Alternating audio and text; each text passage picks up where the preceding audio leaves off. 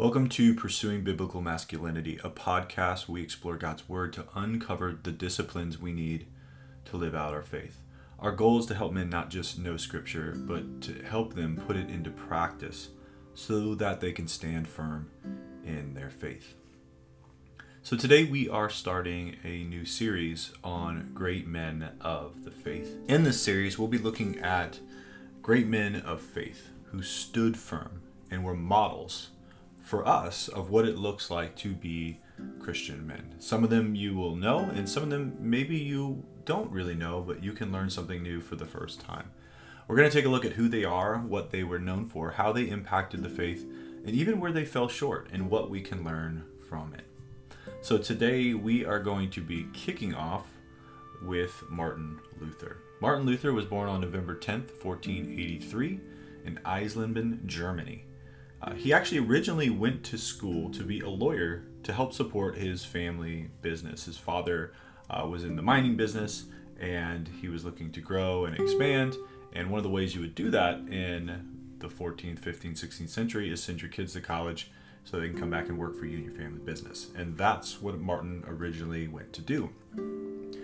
His conversion story is pretty famous in a lot of circles. You know, finding himself in the midst of an intense lightning storm on his way back to college, and he believes in that moment that he is going to die, and he makes a plea to God saying, if you spare me, I will become a monk. Well, he survives and he becomes a monk, much to the frustration of his father. He changes course and devotes his life to the ministry.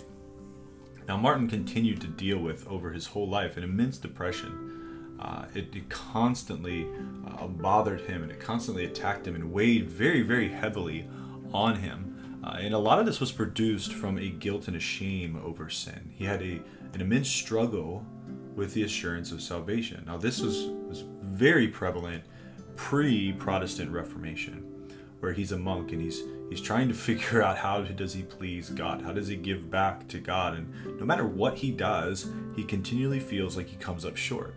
Now, I don't know about you guys, I've been in that place a number of times in my life where maybe my sin seems too great, or there's nothing I can do to earn this salvation. And unfortunately, during the Middle Ages, that's the kind of teaching that was going on in the church.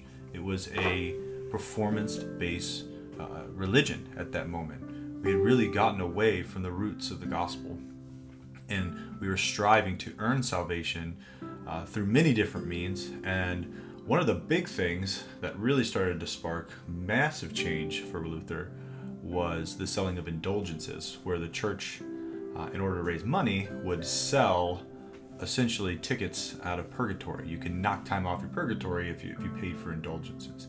And this to Martin just seemed very, very out of whack, very much against Scripture. He could not find any kind of validation of this act in Scripture. So as a response to that, he wanted to have a debate. So Martin Luther is probably most known for kicking off the Protestant Reformation. And there's a lot of myths around any of these historical figures at times, where stories get tweaked over the years. But he wrote these 95 Theses, and they weren't intended to cause division. He didn't want to break from the Catholic Church. He wanted to effect change. He saw these indulgences going on, and he thought that the Pope didn't know about it, and we needed to have a debate. We need to talk about them and see where we need to correct our path so that we could bring people into right relationship with God. So he didn't make this big to-do about nailing these 95 Theses on the door and sending them out all across the country. Honestly, he made these posts, and they were written in Latin. And the reason they were written in Latin, because the common people would not be able to understand it, but only those who were in the church, who actually used Latin on a regular basis. It was an invitation for debate. Well, some German printers translated them and started publishing them out and around, and the common people started reading them, and this thing took off like wildfire. And it really reminds me of a line of scripture from John 8:31 through 32, where Jesus talks about the power of truth. It says, "So Jesus said to the Jews who had believed in him, 'If you abide in my word, you are truly my disciples, and you will know the truth, and the truth will set you free.'" See, the word of God is powerful, and when you abide in the Word of God, in the truth of Scripture, it breaks through the chains of confusion, it breaks through the chains of sin, and it opens up our hearts to see as God intended us to see. So while Martin, yes, was very bold in making these thesis statements, God took this small step of faith and turned it into a reformation of his church. One of the most famous words or phrases from Martin Luther comes from the Diet of Worms. And so here is where he is standing essentially on trial for the things that he has written, things that are contrary to the teachings of the Catholic Church at this time. And this quote, you might have seen it during the Reformation Week, which is the same time as Halloween, but let's be honest, that's Reformation Day, that's the real holiday, where he's standing there and he has to make a defense for himself. And essentially they're asking him to deny everything that he has said. And if he doesn't, they are most likely going to kill him. Well, Martin looks at what he's written. They actually give him an extra day to go back and read through his stuff to see where he may have made an error.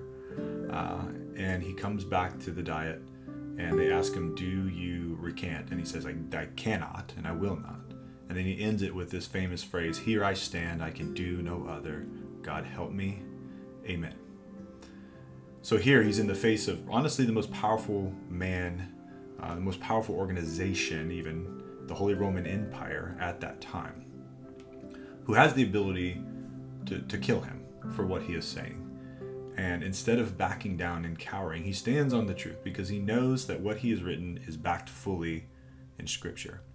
At this moment, he wasn't completely arrogant either. He even makes this redress that if I am shown at my error, I will be the first to throw my books into the fire. He was actually willing to have a conversation at this moment. Again, the people in power were not, but he was. So this is something really powerful, I think, that we can look at as well. When we know we are standing in the truth of God's word, we need to stand firm. 1 Corinthians 16, 13 through 14, this is a verse that we've used a number of times here. It says, be watchful, stand firm in the faith, act like men, be strong. And then it follows that up, let all that you do be done in love. At this moment, I think this is a very good picture of that, standing firm in the faith and doing it in love. Because again, his intent was not to bring division, his intent was to bring reformation, that the church would get back on path. So how has Martin Luther impacted the faith? Well, one of the biggest things is justification by faith alone. This was the major division in the Protestant church. Martin Luther was reading through the book of Romans and he comes across Romans 1:17 and it says, for in it the righteousness of God is revealed from faith, for faith, as it is written, the righteous shall live by faith. This verse really began to mess with him as he was saying, well, if God is revealing his righteousness, and he's giving his righteousness in faith, and he's asking us to accept it in faith, and there's nothing that we can do in order to earn our salvation. And this is where we began to get the doctrine of justification by faith alone. There's nothing that we do, but it's faith in the one who did it all for us, Jesus Christ, that we now are made right with God. The other thing that Martin did and made a huge impact was getting Scripture into the hands of common people. At this time, most pastors didn't read Scripture. Most monks didn't read a lot of Scripture. It was in Latin. Most people didn't read Latin. If they had some kind of training in reciting Latin, they didn't often understand it. And the lay people didn't have access to the Word of God. And Martin Luther believed that it was essential that people had access to the Scriptures. And so much so, he's known for this quote. It says, a simple layman armed with Scripture is to be believed above Pope or a council without it. He believed that Scripture was the determining factor of all truth. See, at this time, the way the Catholic Church was set up, and still in a lot of ways today, it's both Scripture and tradition.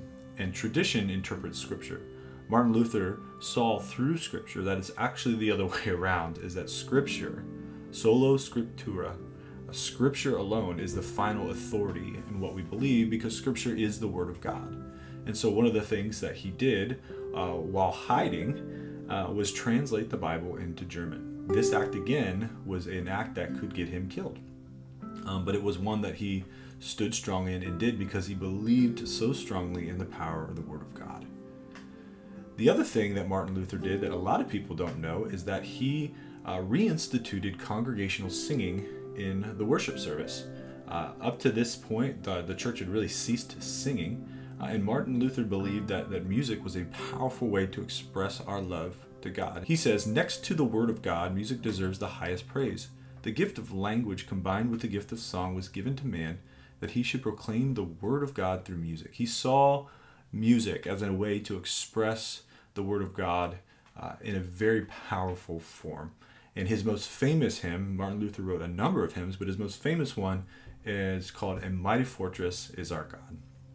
And it's one of my favorite songs, and it's got some powerful lyrics about how we struggle day to day against the power of evil and darkness in this world, but that our God ultimately wins in the end, and that we will be with him forever. Now, all men have faults. The only one who is without fault is Jesus Christ, and that's why we place our hope and trust in him alone.